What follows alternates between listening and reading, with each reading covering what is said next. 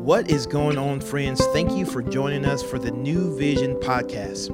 We here at New Vision believe that the gospel transforms lives. So we're going to take an opportunity to open up God's word and see what he has to say so that we can take the best next step to become more like Jesus.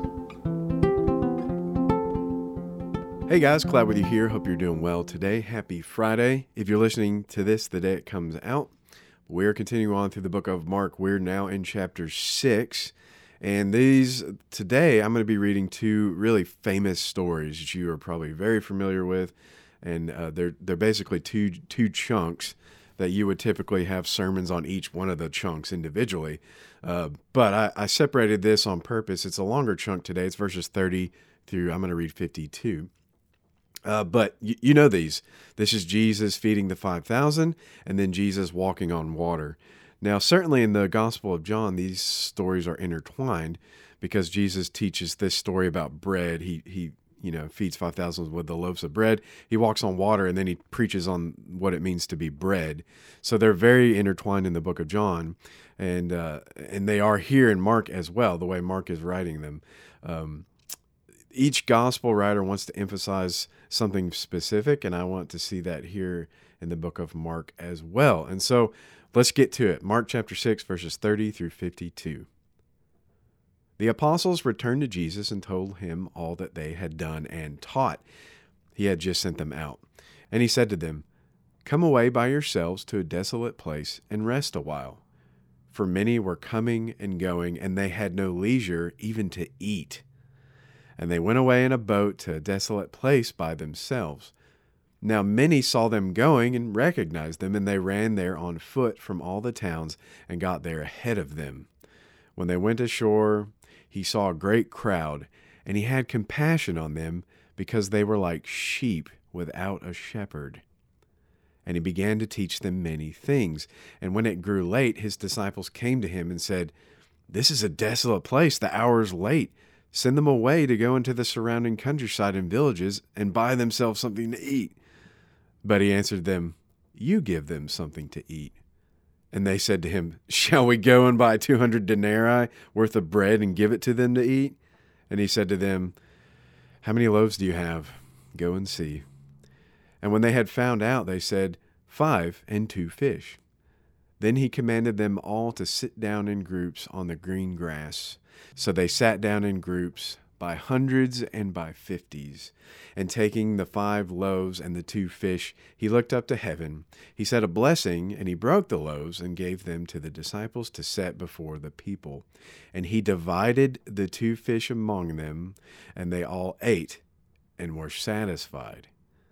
And they took up 12 baskets full of broken pieces and of the fish. And those who ate the loaves were 5,000 men. And then the story continues in verse 45. Immediately, he made his disciples get into the boat to go before him to the other side, to Bethsaida, while he dismissed the crowd. And after he had taken leave of them, he went up on the mountain to pray. And when evening came, the boat was out at sea, and he was alone on the land. And he saw that they were making headway painfully, for the wind was against them. And about the 4th watch of that night, he came to them walking on the sea. He meant to pass by them, but when they saw him walking on the sea, they thought it was a ghost and cried out. For they all saw him and were terrified. But immediately he spoke to them and said, "Take heart, it is I. Do not be afraid." And he got into the boat with them, and the wind ceased, and they were utterly astounded. For they did not understand about the loaves, but their hearts were hardened. They did not understand about the loaves, for their hearts were hardened. Now, I think that is the verse that kind of intertwines these stories intimately. They're connected. That's why I didn't stop and talk about the feeding of the 5,000. You've heard sermons on that a billion times.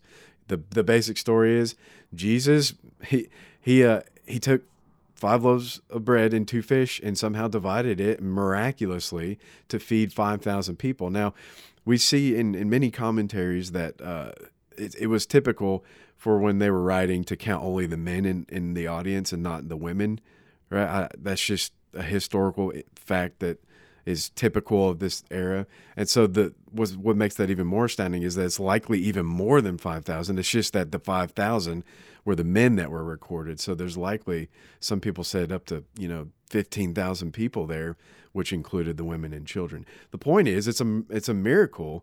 Jesus somehow, I don't know how, I just know that he does. He divides up 2 fish and 5 loaves of bread, and everybody was satisfied. Verse 42, they ate and were satisfied. They enjoyed it. It tasted good.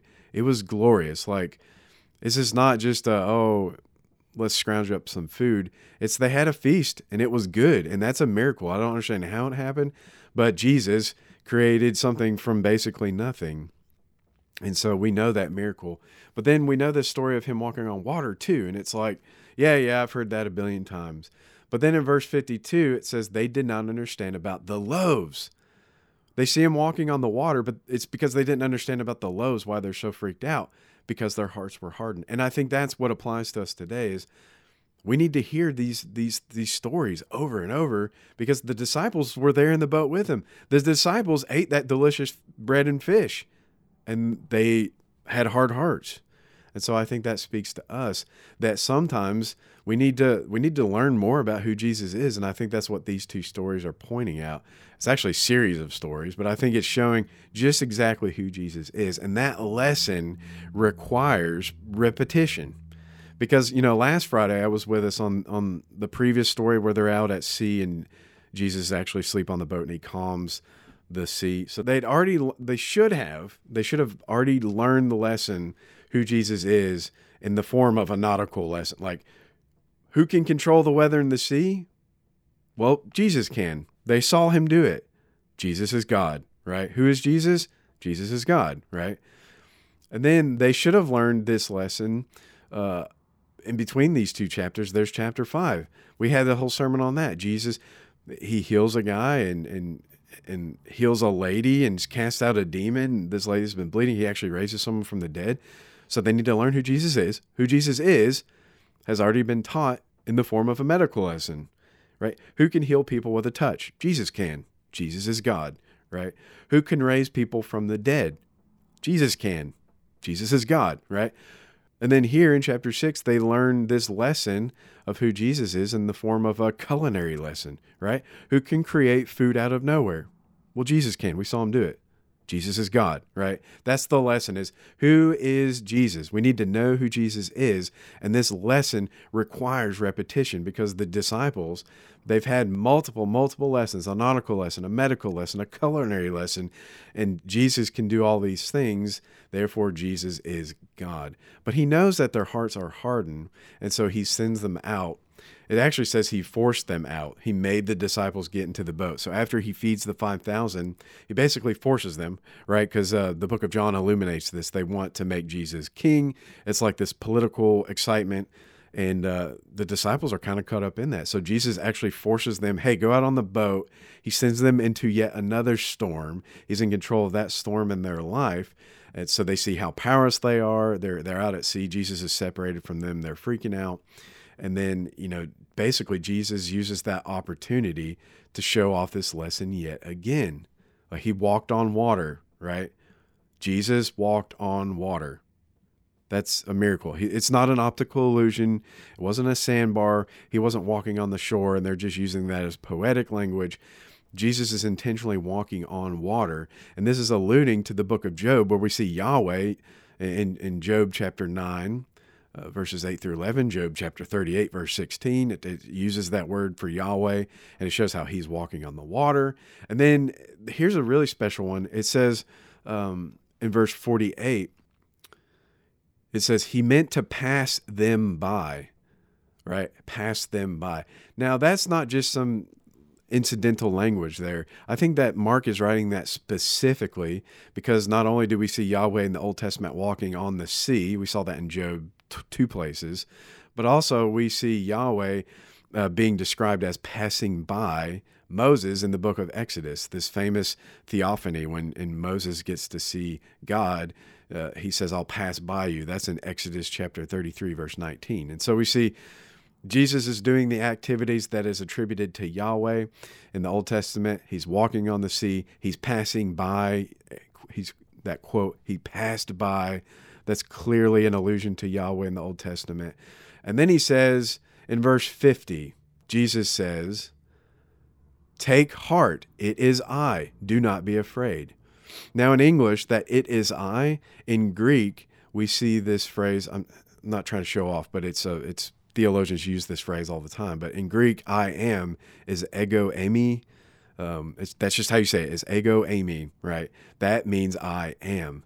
And so this "I am" is a very, very loaded statement, because you see that also in the book of Exodus, chapter 3, when Yahweh is revealing himself to Moses, and Moses is like, well, who should I tell him is sending me? And God says, tell them, I am is sending you, right? I am. I am. I'm God. I exist. I am. And in the Septuagint, this is the Greek version, the Greek translation of the Old Testament. In Exodus 3, verse 14, guess what? Ego eimi, I am. Jesus says, ego eimi, I am, and that is alluding to God. See, the disciples kept missing it. Verse 51 and 52. He got into the boat with him, and the wind ceased, and they were utterly astounded, for they did not understand about the loaves, but their hearts were hardened. That lesson of who can create food out of nowhere, Jesus can. That must mean he's God. Is just slipping over their heads. Well, here we see Jesus walks on water. God walked on the water. God passed by Moses. God said, I am to Moses. Therefore, Jesus is God. The disciples kept missing it. And so when we see this, how this applies to our life, well, we continue to miss the same things too. How is this practical to my life, right? What am I supposed to do or not do, to make my life more holy or more, better or whatever it is? Well, sometimes just knowing something is the practical application, because the Bible says we'll worship the Lord our God with our whole heart, soul, mind, right? Our mind, we're supposed to worship with our mind. So knowing something is part of that mind. And so it increases our worship. We know Jesus is God. We've heard that a bunch. Who can create food from nowhere? Jesus can. Jesus is God. Who can control the weather and the seas? Jesus can. Jesus is God. Who can heal people with a touch? Jesus can. Jesus is God. Who can raise people from the dead? Jesus can. Jesus is God. And who can walk on water? I'll tell you what, men don't walk on water. Men can't do that, right? They can't. Dead men don't rise from the grave. However, God can do both.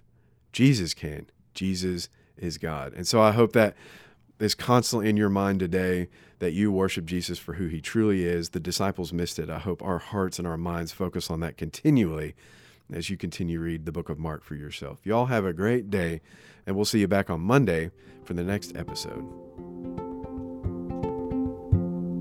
Thank you guys for joining us for the New Vision podcast. As always, we hope that you heard a word from the Lord and that you can better walk and reflect Christ in your everyday steps. To find out more information about New Vision, you can go to newvisionlife.com or follow us on Instagram at New Vision Life. Again, we're for you, we love you, and we look forward to seeing you back here on Monday.